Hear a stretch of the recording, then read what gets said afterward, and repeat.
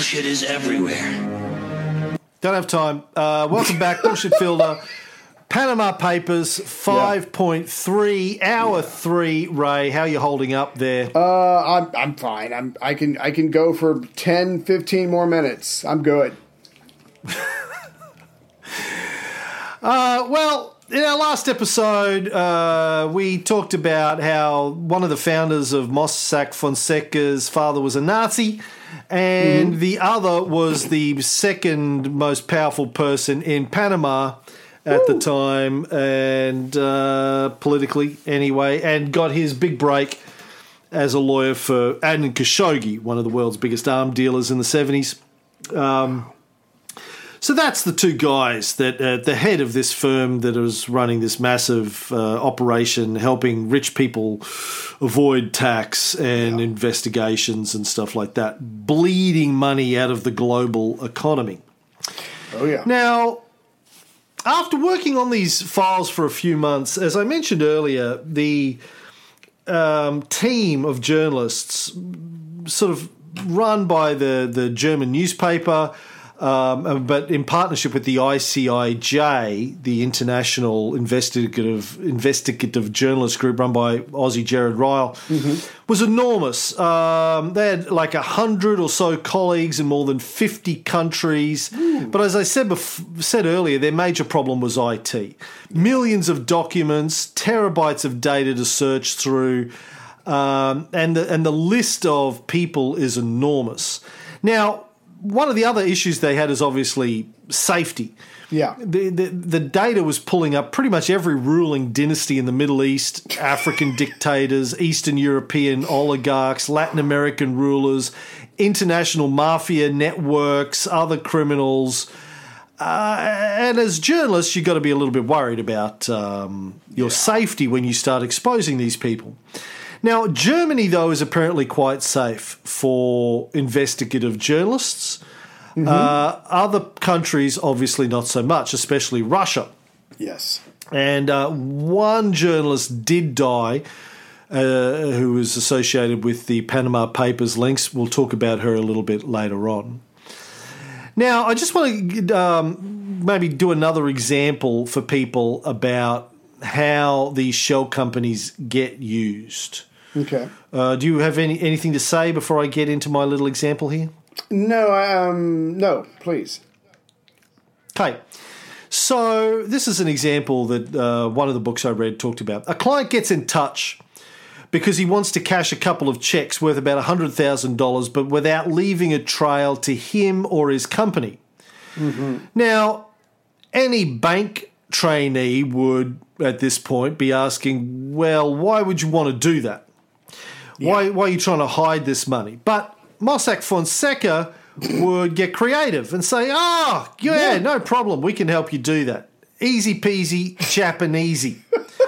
Now, one of the suggestions made is to put the money into an anonymous trust. Right. Then the anonymous trust buys shares in a company, which then makes a donation of equal value back to the client. Oh, God. So technically, when you put money in a trust, there are tax benefits for that because you don't have the money. It's in a trust. Right. And the trust is not connected to you, and it's anonymous, obviously, so you can't see what's going on. And you're not even in control of the trust. Right. But the trust then buys shares in the company, which makes a donation to you. So you get the money without there being any evidence of where the money came from. Now, alternatively, one of the Mosfon lawyers advises, and this is a real example in the paperwork, they could set up an offshore company that includes a clause in its statutes stating that this company, named ABC, also trades under the names XYZ and BLA. God. Then you could open up a bank account under one of those names. So, bank account under a name, who does it belong to? We don't know. To find out, you'd have to get the paperwork from the Mosfon company, which you're not going to be able to get because it's hidden, that company XYZ is actually company ABC, which is actually owned by company BLA, which is actually owned by this trust, and the trust is actually blah, blah, blah, blah, blah, blah. Right. Now, a Mossfon advisor came up with another scenario for two other clients. So he had client A, who wanted to move a substantial amount of money out of the US. Mm-hmm. Client B wanted to move a significant amount of money from the Singapore to the US discreetly. So Mossfon came up with a plan where the two clients would transfer the money to each other. Oh, God. Client B would send $800,000 from his account in Singapore to a Swiss account belonging to client A. Client A then sends money from his account in the US to client B's account. Oh, my God. This leaves the two people with the $800,000 exactly where they want it without it being obvious what's going on. So they're fake transactions. Right. You're actually just moving your money from point A to point B, but it looks like it's a transaction. Yeah. We should do that. I got $2. $2.50? I don't know. Go ahead. So these are fake invoices.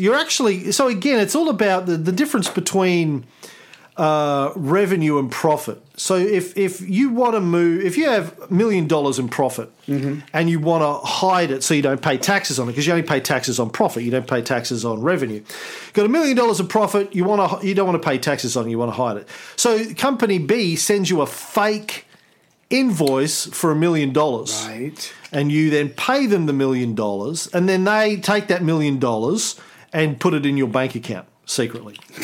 So you get to keep the whole $1 million. You don't need to pay taxes on it. You go, well, no, I didn't make, it's not profit. I had to buy $1 million worth of widgets for it. Right. Where are the widgets? Oh, don't know. Got lost at sea. Fell off the back of a ship in the Pacific, Mariana Trench, somewhere down there, I guess. God. Good. We got to claim our insurance for that. So we got another $1 million because the widgets fell off the ship. No. Oh, my God. Yeah. That's how the world works when you're rich. You get to hide shit. Former US Senate investigator Jack Bloom described how this works in an article I read in Vice magazine. This trick is not only used by Mossfon, but also by numerous other companies and involves working as seamless, vertically integrated, top-down organisations until the minute that a cop or investigator comes along. Then they disintegrate into a series of unconnected entities and everyone swears they don't know anything about anyone else in the system. It's like a jigsaw puzzle that's assembled but suddenly falls apart when someone starts investigating. Wow. Now, apparently this is also how Mossfon manages all of its own companies as well. Yeah. And there were records inside of the leaks that proved this. They had 200 companies where they hid their own dealings. Oh, my God. It's like Russian matryoshka dolls. Right. Where you put the tiny doll in a slightly bigger doll and that doll in another doll and that doll in another Don't doll. know where it ends. So... yeah, I mean, to dig into each one of those takes time and effort and money for an investigator, right. And then they just collapse them all. Oh, they're gone. Yeah. Who are the owners? Don't know. They're gone. They're dead. Where does it lead to? Don't know. Nowhere. Exactly.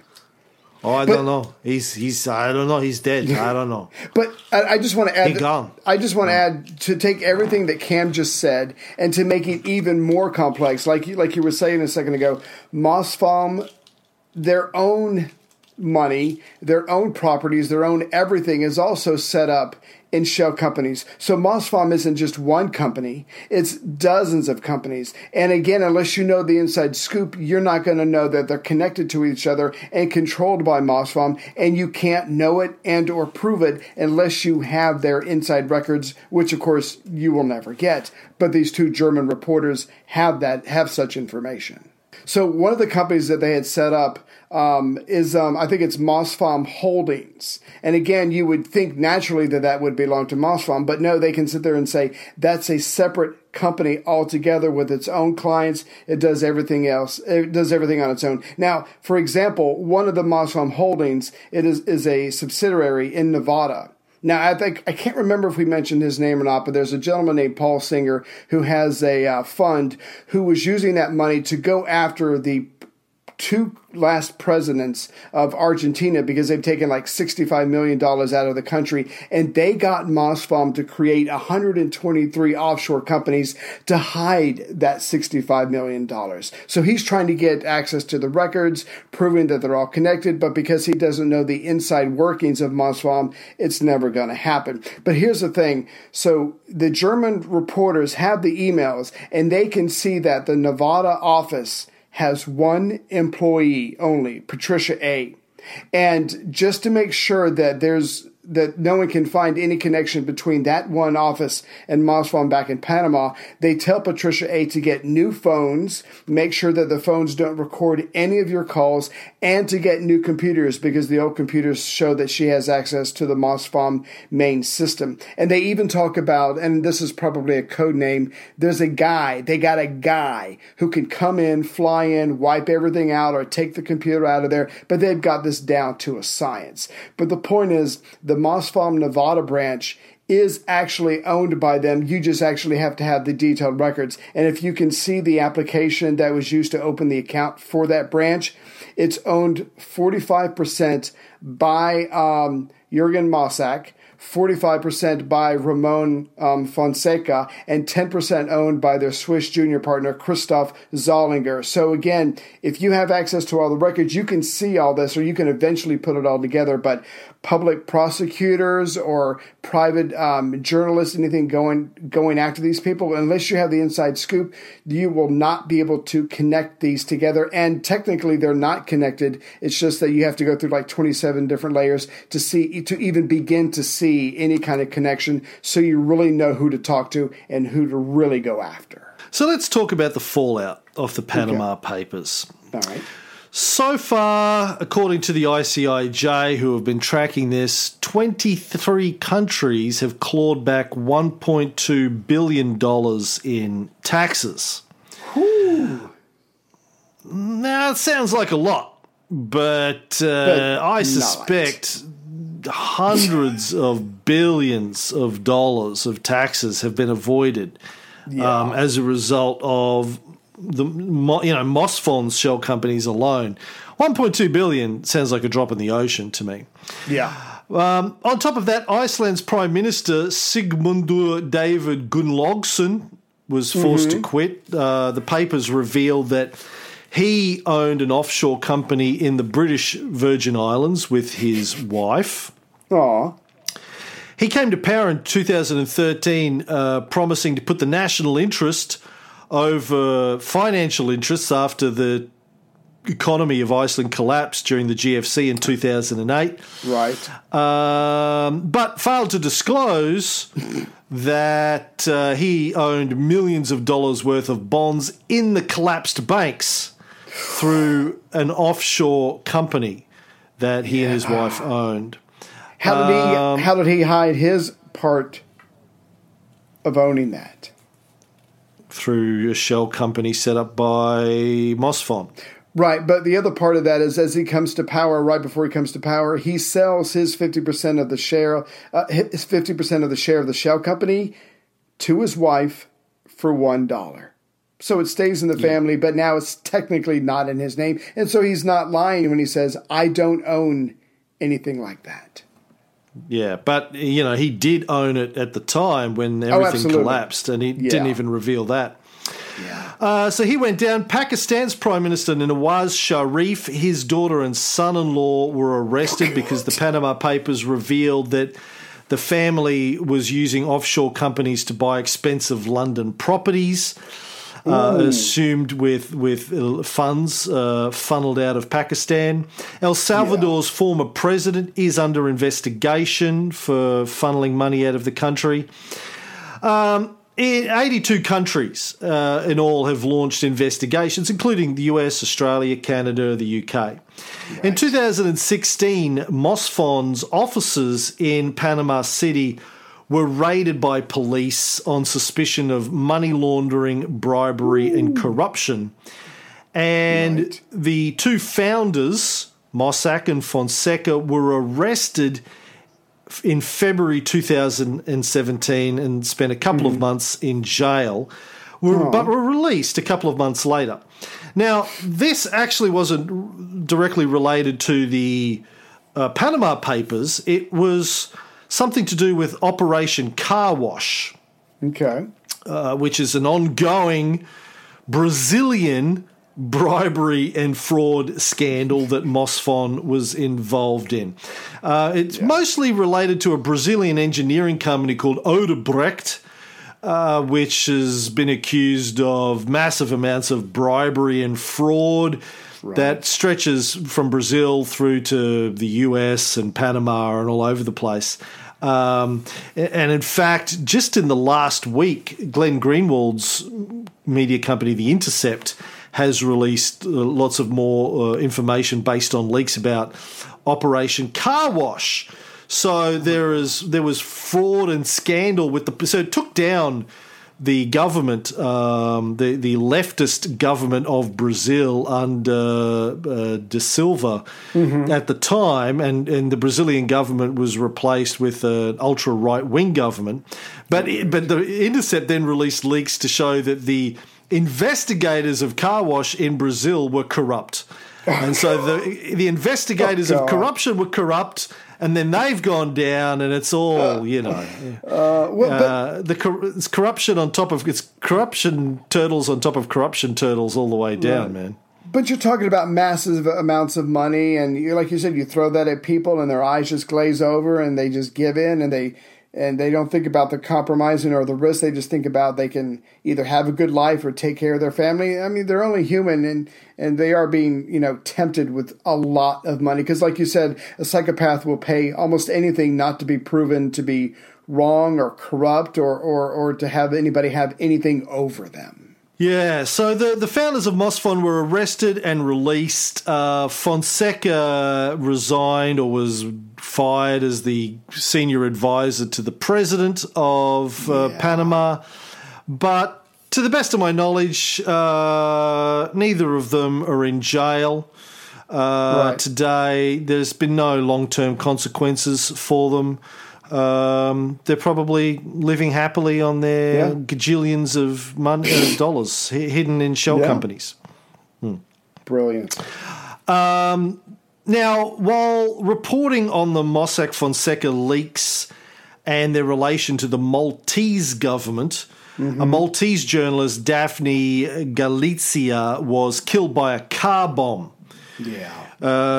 She had been reporting on government corruption and connections to organised crime personnel. She'd been doing that for a long time. Getting death threats, but she never stopped. Yeah. And her adult son heard the explosion. She just left her house. Right. He ran down and found her body parts on the ground 80 metres away from where the car exploded. Right. WikiLeaks founder Julian Assange announced he would pay a $20,000 euro reward for information leading to the conviction of her killers. Then there was a crowdfunding campaign that raised €1 million to be given as a reward. Then the state government said that they would put up €1 million.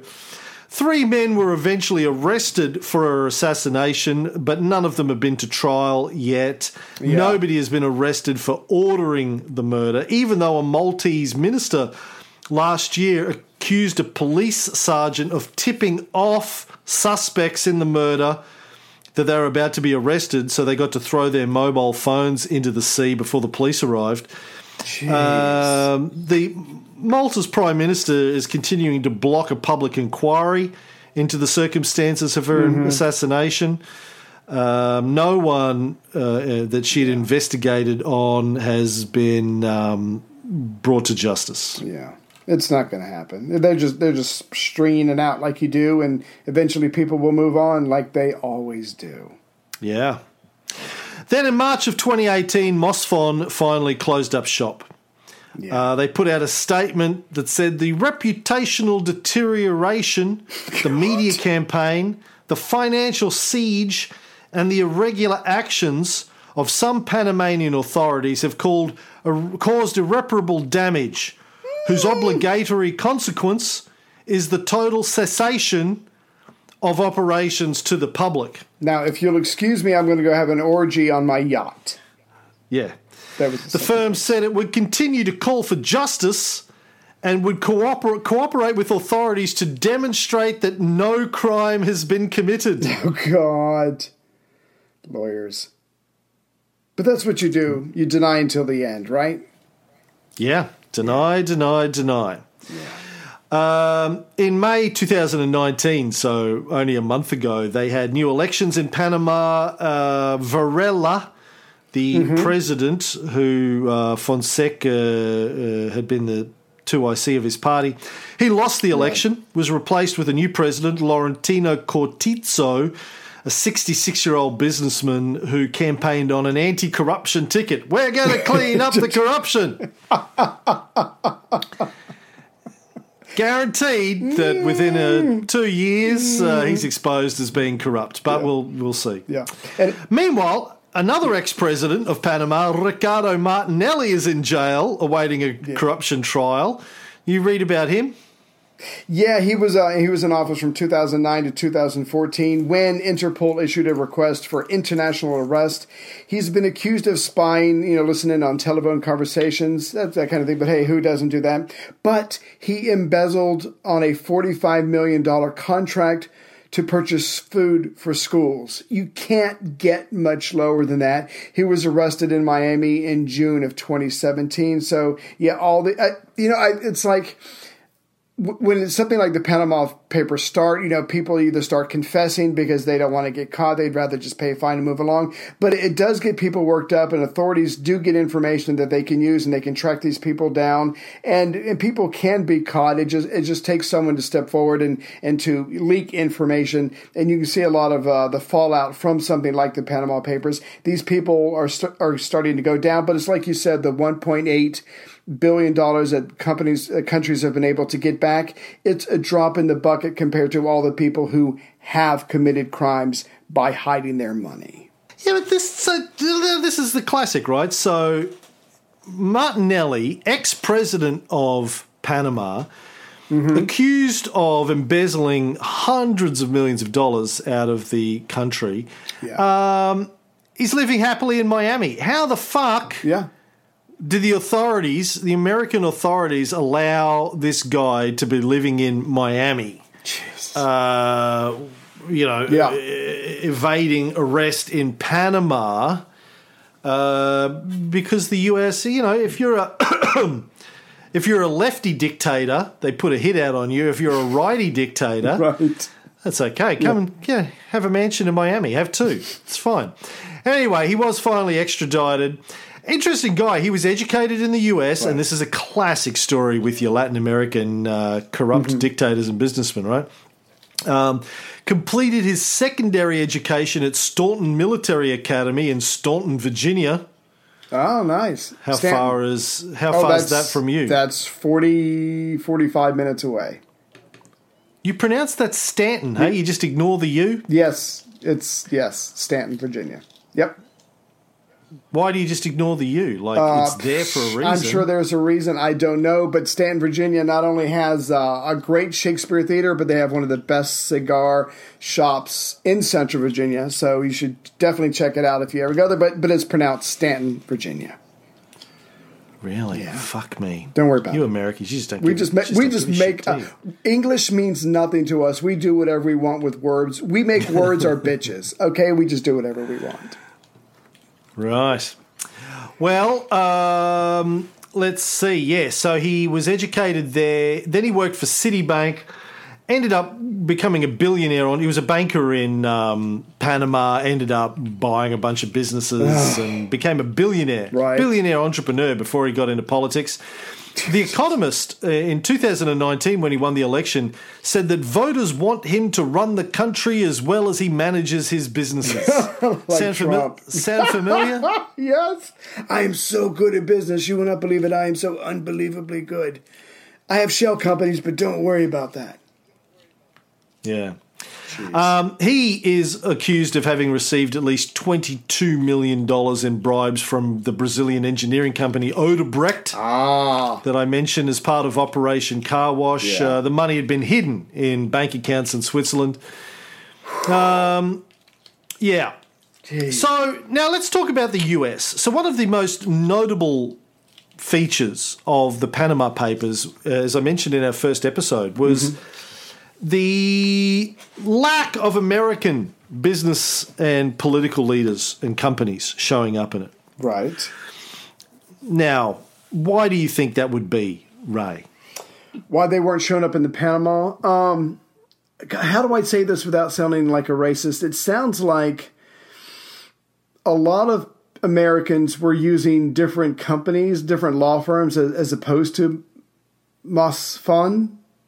Would that be close to it? Well, I thought you were going to say because Americans don't do this sort of thing. No, we do. We normally we prefer to work with white people, but no, I don't know. I don't know. We don't work. I don't know. I just assumed that for whatever reason, a lot of Americans either weren't steered that way, or there's so many other companies to choose from, they just went other places. But that's a guess on my part. Well, yeah. Look, there are certain possibilities here. Craig Murray, who's a former British ambassador to Uzbekistan and is a journalist these days, he pointed out that the investigation and the media coverage on it mostly focused on rogue states like Zimbabwe, North Korea, Syria, Russia. He wrote, the filtering of this Mossack Fonseca information by the corporate media follows a direct Western governmental agenda. There is no mention at all of use of Mossack Fonseca by massive Western corporations or Western billionaires, the main customers. Right. Now, maybe, I mean, I haven't been through the documents myself. Maybe they weren't showing up in there. Maybe that's because they're better hidden. Right. In the paper trail. I mean, Mossack Fonseca doesn't have access to all of the information of all of the clients that are using their services. Like, so if you've already got a level of like a paper trail of lawyers that you're working with before you get to the one that talks to Mossack Fonseca about setting up a shell company, that's not going to turn up in the Mossack Fonseca leaks. Right. Good point. Mossack Fonseca did know of some of the people who were the ultimate owners of their corporations, but in a lot of cases they didn't. If a US law firm sets up a shell company with Mossack Fonseca, you only know the name of the law firm. Right. The law firm's hiding who the true owner is. So then those names aren't going to show up. You're not going to be able to search for them. But the US is widely recognized as a leading source of offshore money. During the Union Bank of Switzerland, aka UBS tax evasion scandal, evidence came out that at that bank alone, US clients had almost 20,000 Swiss-based accounts. Oh my God. In one Swiss bank. Right. Why would you have money in a Swiss account? It's to hide it, right? So that's just at one bank. So we know that Americans are doing this en masse. Right. They just didn't get revealed, many of them, through the Panama Papers. Now, yes. Let me just ask something real quick, because I remember reading the book from the two German journalists. Because the files got so big and they wanted to focus on the German stories, when the ICIJ started parceling things out, weren't they sending them to the, roughly speaking, relative countries of where the accounts were at? I'm kind of reaching here, but I can't remember which American journalists and or newspapers were tapped by the ICIJ to go after any Americans using MOSFOM. I just wonder if there's any kind of connection between that coming back here and these corporate-owned newspapers not hitting it as hard as other countries would, but that's just me hypothesizing. Yeah, no, I think there were American media companies involved in the ICIJ investigation, but here's the thing. Of the data that ICIJ had from MOSFON leaks, there was about 14,000 intermediaries mentioned. Right. So remember, the MOSFON usually wouldn't deal directly with the end owner of the money. They would deal with banks or law firms or company and corporation firms or other middlemen. There was 14,000 of those. 617 of those were based in the United States. So about 15%. Right. 15% of the middlemen were in the United States. So who were they working for? Well, we don't know. Yeah.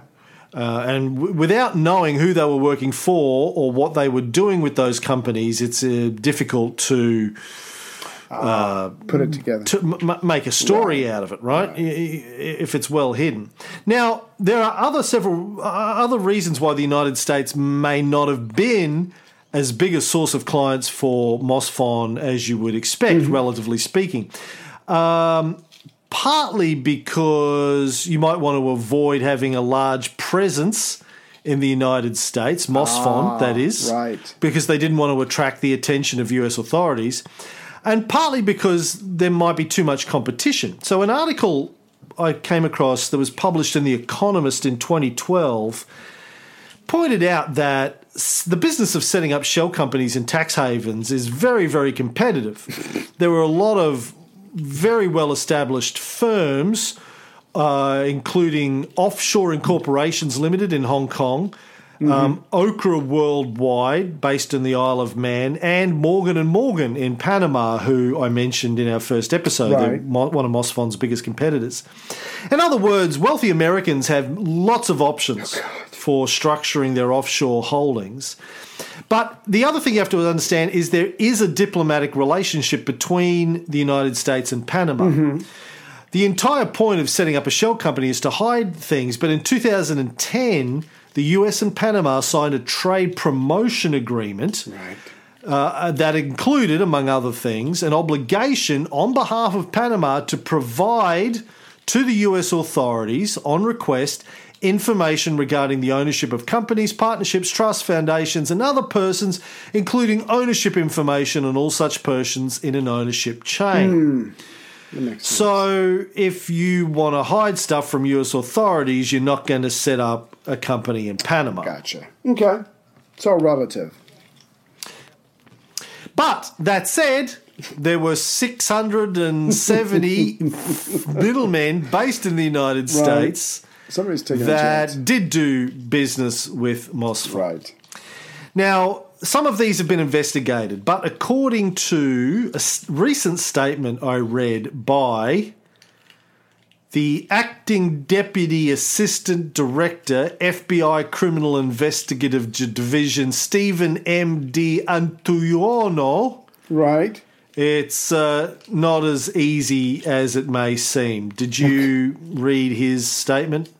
I read some of it. The part that I found interesting was that he was just talking about a theme that we were talking about earlier about, the governments are missing out on a lot of extra revenue that they could be using to help the people if it wasn't for the greedy son of a bitches hiding in the first place. So he says to the Committee on Banking, Housing, and Urban Affairs of the U.S. Senate, he says, the UN Office of Drugs and Crimes estimates that annual illicit proceeds total more than $2 trillion globally, and proceeds of crime generated in the United States were estimated to total approximately $300 billion in 2010. That's just 1 year, or 2% of the overall U.S. economy at the time. So, yeah, he's saying on one hand, I just want you to know how much we are missing out on. And on the other hand, that I think you're going to allude to, how difficult it is to try to get information, to get our hands on any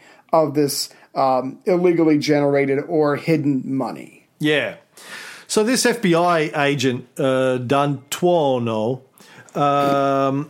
said, the Mosfond's US-based subsidiaries established thousands of US-based shell companies in several states, but investigators in the US are effectively stymied trying to figure out who owned them. He said all that the investigator could learn was that the agent was MF Nevada or the like. Right. This, of course, made investigating the shell entities extremely time-consuming, inefficient, and difficult. So these companies in the US set up at a state level rather than a national level. And you have states like Delaware and New Jersey that don't require disclosure of the ultimate owner, right, or beneficiary at registration. And there are federal laws that don't require the identification of beneficial owners when opening an account with a financial institution. So D'Antuono told the Senate committee that the near complete lack of transparency in the US allows international crime gangs and corrupt individuals to move assets derived from criminal activities such as drug dealing, political corruption, tax evasion, human trafficking, and child prostitution easily and effectively inside of the United States.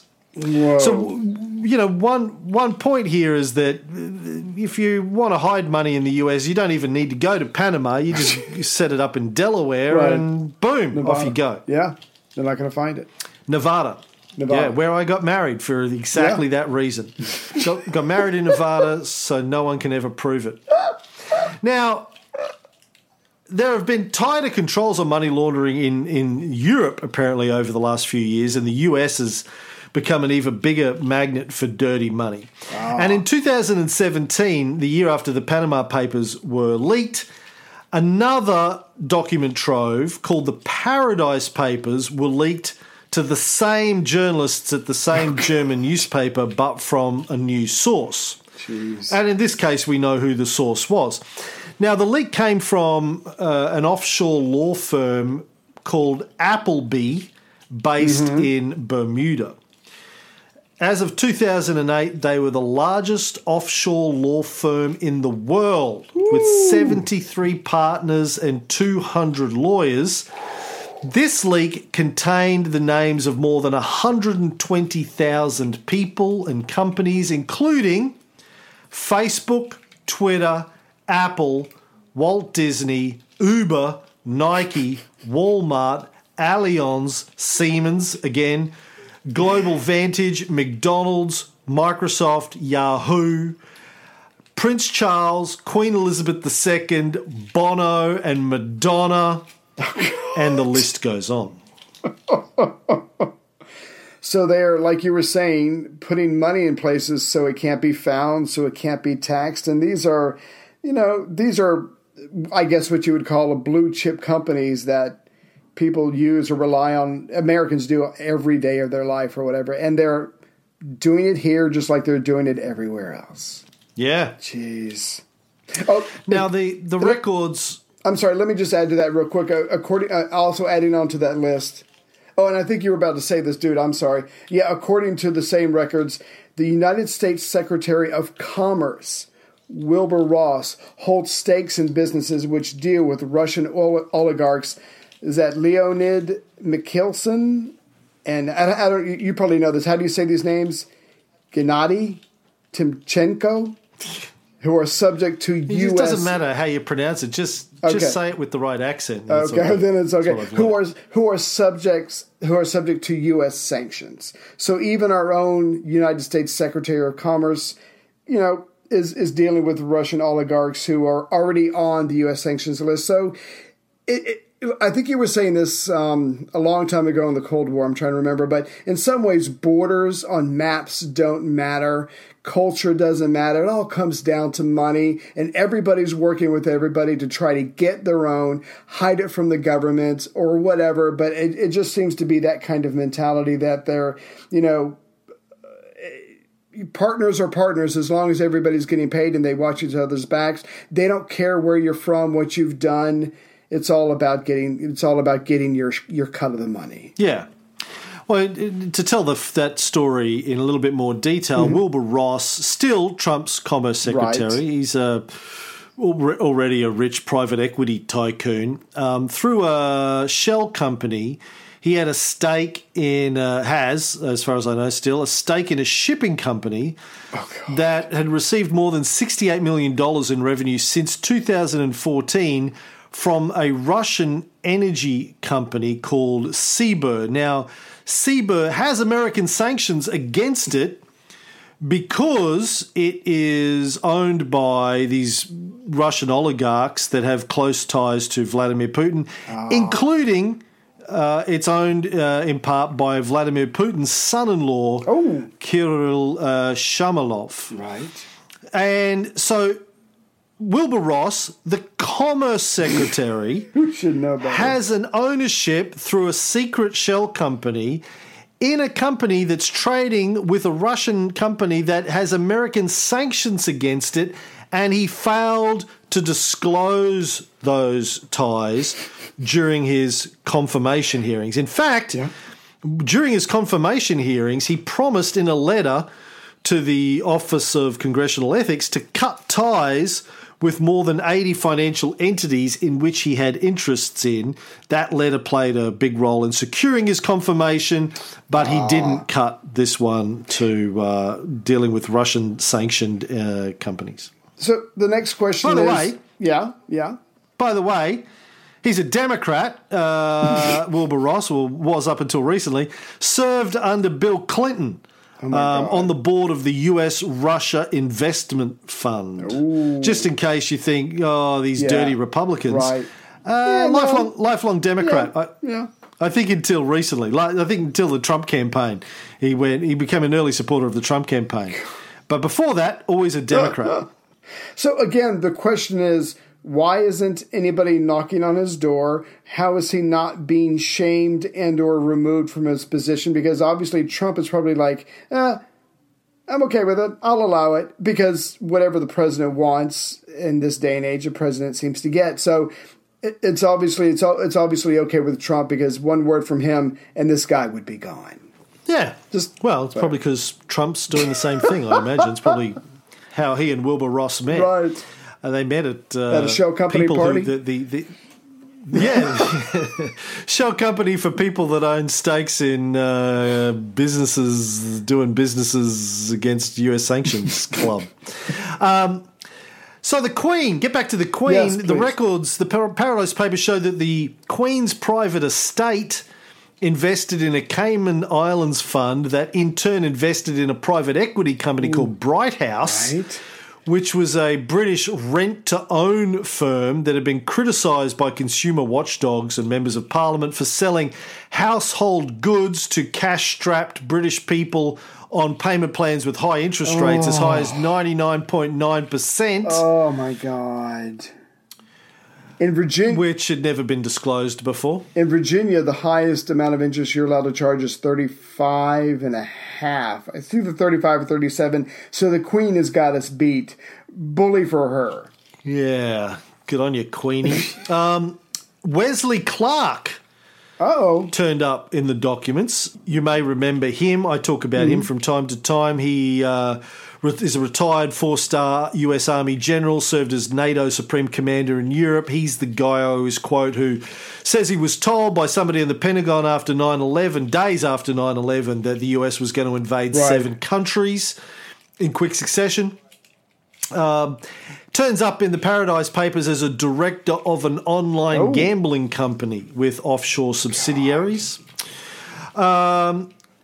James Meyer Sassoon turned up in the papers. Now, he's a member of the Sassoon family, known as the Rothschilds of the East. What's fascinating about him is that it was revealed in the Paradise Papers that he had a $236 million trust fund in the Cayman Islands. And yet he, in 2007, was the president of the International Financial Action Task Force on Money Laundering.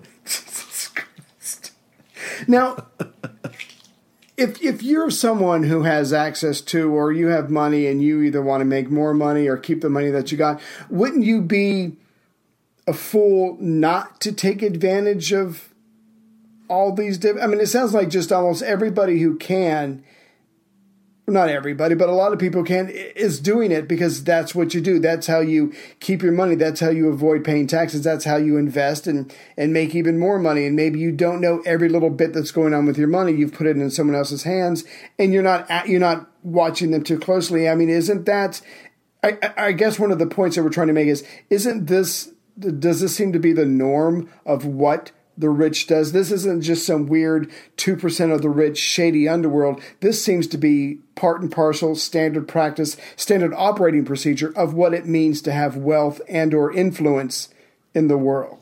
Yeah, it is, and you're right. Most rich people, and Donald Trump has said this publicly, well, yeah, you use every tool available to you to minimize the amount of tax that you pay. You would be a dummy if you don't do that, is the way that a lot of them say that. But here's a different perspective. Okay. When you are rich because the society that you live in has enabled you to become rich. Mm-hmm. You don't just wake up one day and click your fingers and you're rich. You have, I tried it. Even if you're a genius, and you invented the fucking Apple iPhone or something. Right. There are people who enabled you to become rich. Mm-hmm. They're ranging from the employees who work in your business that help you make and sell your products and administer all of that, through to the people who keep society running around you while you're making and selling your product. The people that pave the roads and keep the roads clean and keep the garbage being collected and put gas in your tank and put food in the supermarket so you can eat and clothes in the shop so you can dress your family. They keep the heating and the cooling running and keep the air clean and the water flowing and all of the other services that you use. You are part of a society that if it didn't exist and function the way it does, if you had to grow your own food, build your own house, protect your own house from thieves, there's no iPhone. Make your own clothes, generate your own electricity. Exactly. There's no iPhone. You'd be too busy if you lived in a feudal society and you had to protect yourself and do it all yourself. You don't have the time to build an iPhone or invent an iPhone, and the people in society don't have the ability to make it for you because they're too busy growing carrots in their backyard to feed their family. Come on, carrots. So every wealthy person is wealthy in large part because society enables them to be wealthy. It doesn't matter how much of a fucking genius you are. You can only do what you do because society provides the framework, the infrastructure for you to do that. And that society exists because over a century or several centuries, people who came before you have invested into the future of that society. They've paid taxes. They've grown that infrastructure. So there was a sufficient level of political stability and education and healthcare and all of these sorts of things and services, goods and services that built society from the ground up over generations, where it's at a point where you could go and build your business and make the money that you make. You have, I would argue, and do argue in my book, you have not only a moral, but a direct self-interest in keeping society functioning and running by taking some of those profits that you make and investing it back into the society that enabled you to become rich in the first place. Otherwise, it'll break down. It's self-interested because if you don't do that, it will all break down. If you just keep pissing all over society from your penthouse apartment, whipping your dick out and just pissing golden piss on everybody, eventually you're going to flood the world in piss and shit. And that's what you're doing when you deliberately try and avoid, like if you're broke like a podcaster and you can't afford to pay tax and keep the lights on, that's one thing. Right. If you're filthy rich and you deliberately try and minimize the amount of tax you can pay when you can afford to pay more, the only difference between you paying a good chunk of tax and little tax is, one less fucking $1 million Lamborghini you get to buy this year, then fuck you. It's not only immoral, it's psychopathic and self-destructive because you are pissing on the society that enables you to live. And go back to the beginnings of the French Revolution and ask the French nobility how that works out in the long run. Or the Cuban nobility or the Russian nobility before 1917. They had the same sort of mindset. Fuck the peasants. Right. We're rich. Fuck you. Your problem, not my problem. Stay down. And eventually, his history teaches us, you and I have talked about this in Rome. Eventually, this leads to civil war, and that's what's going to happen if this keeps up. Now, enough on that. Don't get me fucking started. I talk about that all day. Let's talk about some other people that turned up and some other things that happened. Now, Panama's parliament passed a bill in February 2019 that elevates tax evasion in Panama to a criminal offence. Mm-hmm. But it's only for evasion of taxes worth $300,000 or more. And it imposes prison sentences of between 2 to 5 years. Yeah. Anyone found guilty of the offence will be liable for charges between 2 and 10 times the total sum evaded. Don't I just have to set up more shell companies and say, hey, everybody, keep it under $300,000? It's a little more work. Going to have to put out a couple more $100 and do some more shell companies, but I mean, it's a start. I shouldn't be that cynical. It's a start. But $300,000 to me is a lot of money. Yeah, but it's tax evasion if they can prove tax evasion. Right. But as we know, it's impossible to trace these things. They didn't shut down shell companies and go, okay, no more shell companies. Right. But 2 days after they passed this law, and this was by the outgoing administration, this is Varela's administration, trying to prove that they were doing something against corruption so he could win the next election. Didn't help. No. 2 days later, anyway, the European Commission added Panama to its blacklist of countries deemed uncooperative on money laundering. And, of course, that leaves the Bahamas as the only jurisdiction in the region not to categorize tax evasion as a criminal offense. So, yay, I guess. Then in the UK, the MPs passed a law requiring British overseas territories, which includes the British Virgin Islands, to create public registers of shell company owners. Ooh. This is more of what we're looking for here. So, yeah, you can create a shell company, but the owners of that need to be listed. Publicly available for people to search on. But Britain's overseas territories refused to implement it. They're like, fuck you, come and make us. The British Virgin Islands hired a law firm Here we go. to try and get around having to do this. The Premier of the Cayman Islands, which is another British tax haven. Notice how Panama has been basically controlled by the Americans, and the British Virgin Islands and the Cayman Islands and Bermuda and the Bahamas basically controlled by the British.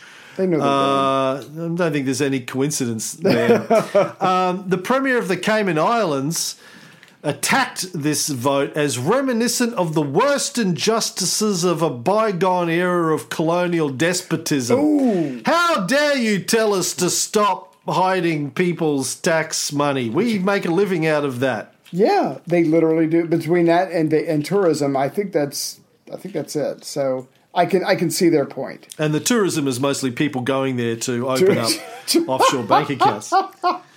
Exactly. Then, in June of 2018, there was another MOSFON leak to ICIJ. This is after the company had even closed up shop. Oh, my God. But the fascinating thing about this leak is that, one of the fascinating things is that one MOSFON employee was continuing to sign documents and attend the board meetings of several thousand offshore companies.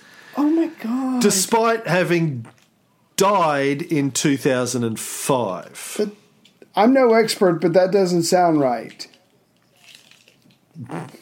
It's a zombie. Zombie apocalypse, obviously. It's coming. Oh, my God. Zombie Directors. New service being brought to you by MOSFON. Did you read some of the abuse emails that MOSFON were getting after the leaks came out? Yeah, I don't have it written down, but there was a lot of capital letters and exclamation points in those emails. Thanks to you, all the names of our customers have been known by the authorities of their countries. Thanks to Mossack, customers now have to pay income taxes, wrote one of their law firm clients. Damn you, sir. Damn you to hell. MOSFON kept sending customers their standard rates and fees during the crisis. One client wrote them an email that said, "What a brutality that you dare to send me an invoice for the annual fee." So their clients weren't very happy that their secrets had been divulged. Which just shows you either how spoiled or they've come to expect to do this and get away with it, and they don't want any hiccups. I mean, that's psychotic to me, but I apologize for interrupting. Psychopathic. Psychopath. There we go. How dare you get caught out hiding the secrets of the illegal activities of our clients? You make us all look like a Mickey Mouse operation. Jesus Christ. Of the 14,000 middlemen companies that MOSFON worked for or with, banks, law firms, etc., the top 10 locations were Hong Kong, UK, Switzerland, USA, Panama, Guatemala, Luxembourg, Brazil, Ecuador, and Uruguay. Wow. More than 500 banks in all had requested that MOSFON create 15,000 shell companies for their clients between 1977 through to the end of 2015, including many big British and European names, some of which I've mentioned. HSBC. Mm-hmm. The ICIJ said that HSBC had profited from arms dealers, bagmen for third world dictators, traffickers and blood diamonds and other international outlaws. Are they still in business? Absolutely. Yes. UBS obviously was a big one. Credit Suisse, Banque Internationale et Luxembourg. And it's not the first time these banks have been caught with their hands in the money laundering jar. As I said in a previous episode, HSBC entered into a deferred prosecution agreement with the US Department of Justice in 2012 and paid $1.9 billion and admitted to conduct that violated US sanctions laws and anti-money laundering statutes. This is one of the biggest companies in the world, came in at number 21 on the Forbes Global 2000 last year. It's like the Catholic Church. Oh, good point. They can rape kids over and over and over and over and over and over and over. Yeah. Get caught out and just keep going. These companies commit massive crimes, get caught out, and just shrug their shoulders. Go, oh well. Better look next time. Sure, slap us on the wrist. Yeah. We'll pay a little fine. Right. Fuck you. And then they issue a press release saying, "Oh, we've really cleaned up our act this time. Yeah. Oh, this time we're really going to do it right." New and managers. They just go back to business as usual. Because it makes money. And that's what they're there for. UBS and Credit Suisse are in a similar spot. In 2015, UBS pled guilty on one count of wire fraud related to the manipulation of benchmark interest rates. Credit Suisse pleaded guilty in 2014 to helping US citizens dodge tax payments. In terms of the British, one out of every two of the companies that appear in Mosfon's files were incorporated in the British Virgin Islands. Second only to Panama. Then there was the Bahamas next, which only got its independence from Great Britain in 1973. By the way, British Virgin Islands are just off of Puerto Rico, if you don't know where they are. Right. Only became autonomous from Great Britain in 1967, but they are still considered British citizens. Yeah. The Bahamas only got its independence from GB in 1973. There were others registered in Jersey, Guernsey, and the Isle of Man. So, as I said, British they know how territories. to do it. Yeah. Big part of hiding all of this. And look, I just want to wrap up, Ray, unless you have something else to contribute with. I want to read the manifesto of John Doe, the pseudonym of the original source of the Panama Papers. But do you want to throw in anything before I do that? Please read away. So again, the source of the Panama Papers has managed to remain anonymous and alive somehow. Did a good job. Right. And in 2016, he gave the journalists at SZ this statement, which they confirmed is actually from him. The revolution will be digitized. Income inequality is one of the defining issues of our time. It affects all of us the world over. The debate over its sudden acceleration has raged for years, with politicians, academics, and activists all alike helpless to stop its steady growth despite countless speeches, statistical analysis, a few meagre protests, and the occasional documentary. Still, questions remained. Why and why now? The Panama Papers provide a compelling answer to these questions. Massive, pervasive corruption. And it's not a coincidence that the answer comes from a law firm. More than just a cog in the machine of wealth management, Mossack Fonseca used its influence to write and bend laws worldwide in favour of the interests of criminals over a period of decades. In the case of the island of Niue, the firm essentially ran a tax haven from start to finish.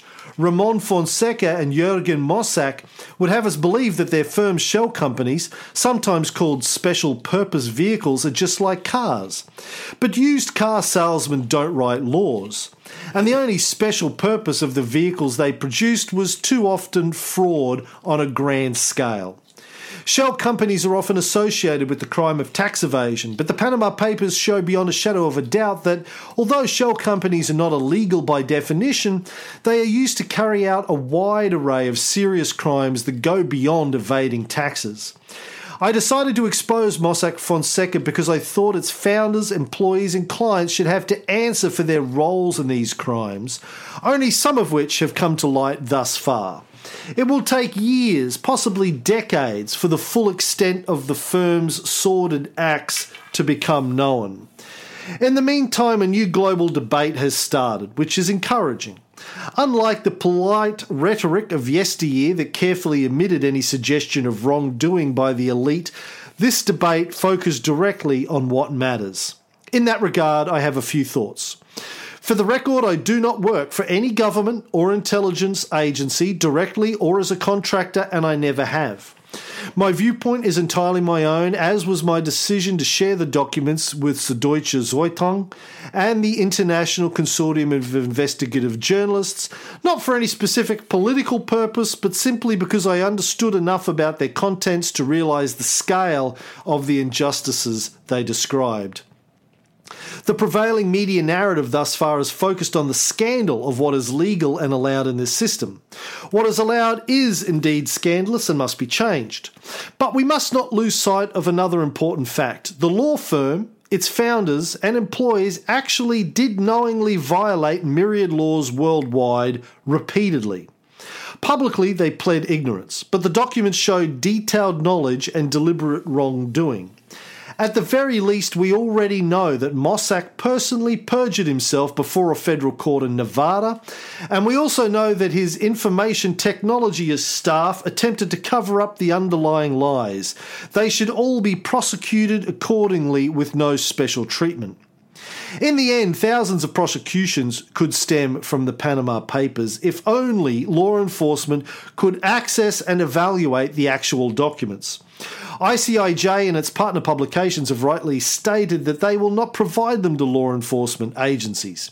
I, however, would be willing to cooperate with law enforcement to the extent that I am able. That being said, I have watched as one after another, whistleblowers and activists in the United States and Europe have had their lives destroyed by the circumstances they find themselves in after shining a light on obvious wrongdoing. Edward Snowden is stranded in Moscow, exiled due to the Obama administration's decision to prosecute him under the Espionage Act. For his revelations about the NSA, he deserves a hero's welcome and a substantial prize, not banishment. Bradley Birkenfeld was awarded millions for his information concerning Swiss bank UBS and was still given a prison sentence by the Justice Department. Antoine Deltour is presently on trial for providing journalists with information about how Luxembourg granted secret sweetheart tax deals to multinational corporations, effectively stealing billions in tax revenues from his neighbour countries. And there are plenty more examples. Legitimate whistleblowers who expose unquestionable wrongdoing, whether insiders or outsiders, deserve immunity from government retribution, full stop. Until governments codify legal protections for whistleblowers into law, enforcement agencies will simply have to depend on their own resources or ongoing global media coverage for documents. In the meantime, I call on the European Commission, the British Parliament, the United States Congress and all nations to take swift action, not only to protect whistleblowers, but to put an end to the global abuse of corporate registers. In the European Union, every member state's corporate register should be freely accessible, with detailed data plainly available on ultimate beneficial owners. The United Kingdom can be proud of its domestic initiatives thus far, but it still has a vital role to play by ending financial secrecy on its various island territories, which are unquestionably the cornerstone of institutional corruption worldwide. And the United States can clearly no longer trust its 50 states to make sound decisions about their own corporate data. It is long past time for Congress to step in and force transparency by setting standards for disclosure and public access. And while it's one thing to extol the virtues of government transparency at summits and in sound bites, it's quite another to actually implement it. It's an open secret that in the United States, elected representatives spend the majority of their time fundraising. Tax evasion cannot possibly be fixed, while elected officials are pleading for money from the very elites who have the strongest incentives to avoid taxes relative to any other segment of the population. These unsavoury political practices have come full circle, and they are irreconcilable. Reform of America's broken campaign finance system cannot wait. Of course, those are hardly the only issues that need fixing. Prime Minister John Key of New Zealand has been curiously quiet about his country's role in enabling the financial fraud mecca that is the Cook Islands. In Britain, the Tories have been shameless about concealing their own practices involving offshore companies, while Jennifer Shasky Calvary, the director of the Financial Crimes Enforcement Network at the United States Treasury, just announced her resignation to work instead for HSBC, one of the most notorious banks on the planet, not coincidentally headquartered in London. And so the familiar swish of America's revolving door echoes amidst deafening global silence from thousands of yet-to-be-discovered ultimate beneficial owners who are likely praying that her replacement is equally spineless. In the face of political cowardice, it's tempting to yield to defeatism, to argue that the status quo remains fundamentally unchanged, while the Panama Papers are, if nothing else, a glaring symptom of our society's progressively diseased and decaying moral fabric. But the issue is finally on the table, and that change takes time is no surprise. For 50 years, executive, legislative and judicial branches around the globe have utterly failed to address the metastasizing tax havens spotting Earth's surface. Even today, Panama says it wants to be known for more than papers, but its government has conveniently examined only one of the horses on its offshore merry-go-round. Banks, financial regulators and tax authorities have failed. Decisions have been made that have spared the wealthy while focusing instead on reining in middle and low income citizens. Hopelessly backward and inefficient courts have failed. Judges have too often acquiesced to the arguments of the rich, whose lawyers, and not just Mossack Fonseca, are well trained in honouring the letter of the law while simultaneously doing everything in their power to desecrate its spirit. The media has failed. Many news networks are cartoonish parodies of their former selves. Individual billionaires appear to have taken up newspaper ownership as a hobby, limiting coverage of serious matters concerning the wealthy, and serious investigative journalists lack funding. The impact is real. In addition to Süddeutsche Zeitung and ICIJ, and despite explicit claims to the contrary, several major media outlets did have editors review documents from the Panama Papers. They chose not to cover them. The sad truth is that among the most prominent and capable media organisations in the world, there was not a single one interested in reporting on the story. Even WikiLeaks didn't answer its tip line repeatedly. But most of all, the legal profession has failed. Democratic governance depends upon responsible individuals throughout the entire system who understand and uphold the law, not who understand and exploit it. On average, lawyers have become so deeply corrupt that it is imperative for major changes in the profession to take place, far beyond the meek proposals already on the table. To start, the term legal ethics, upon which codes of conduct and licensure are nominally based, has become an oxymoron. Mossack Fonseca did not work in a vacuum. Despite repeated fines and documented regulatory violations, it found allies and clients at major law firms in virtually every nation. If the industry's shattered economics were not already evidence enough, there is now no denying that lawyers can no longer be permitted to regulate one another. It simply doesn't work. Those able to pay the most can always find a lawyer to serve their ends, whether that lawyer is at Mossack Fonseca or another firm of which we remain unaware. What about the rest of society? The collective impact of these failures has been a complete erosion of ethical standards, ultimately leading to a novel system we still call capitalism, but which is tantamount to economic slavery. In this system, our system, the slaves are unaware both of their status and of their masters, who exist in a world apart where the intangible shackles are carefully hidden amongst reams of unreachable legalese. The horrific magnitude of detriment to the world should shock us all awake. But when it takes a whistleblower to sound the alarm, it is cause for even greater concern. It signals that democracy's checks and balances have all failed, that the breakdown is systemic, and that severe instability could be just around the corner. So now is the time for real action, and that starts with asking questions. Historians can easily recount how issues involving taxation and imbalances of power have led to revolutions in ages past. Then, military might was necessary to subjugate peoples, whereas now, curtailing information access is just as effective or more so, since the act is often invisible. Yet we live in a time of inexpensive, limitless digital storage and fast internet connections that transcend national boundaries. It doesn't take much to connect the dots. From start to finish, inception to global media distribution, the next revolution will be digitized. Or perhaps it has already begun.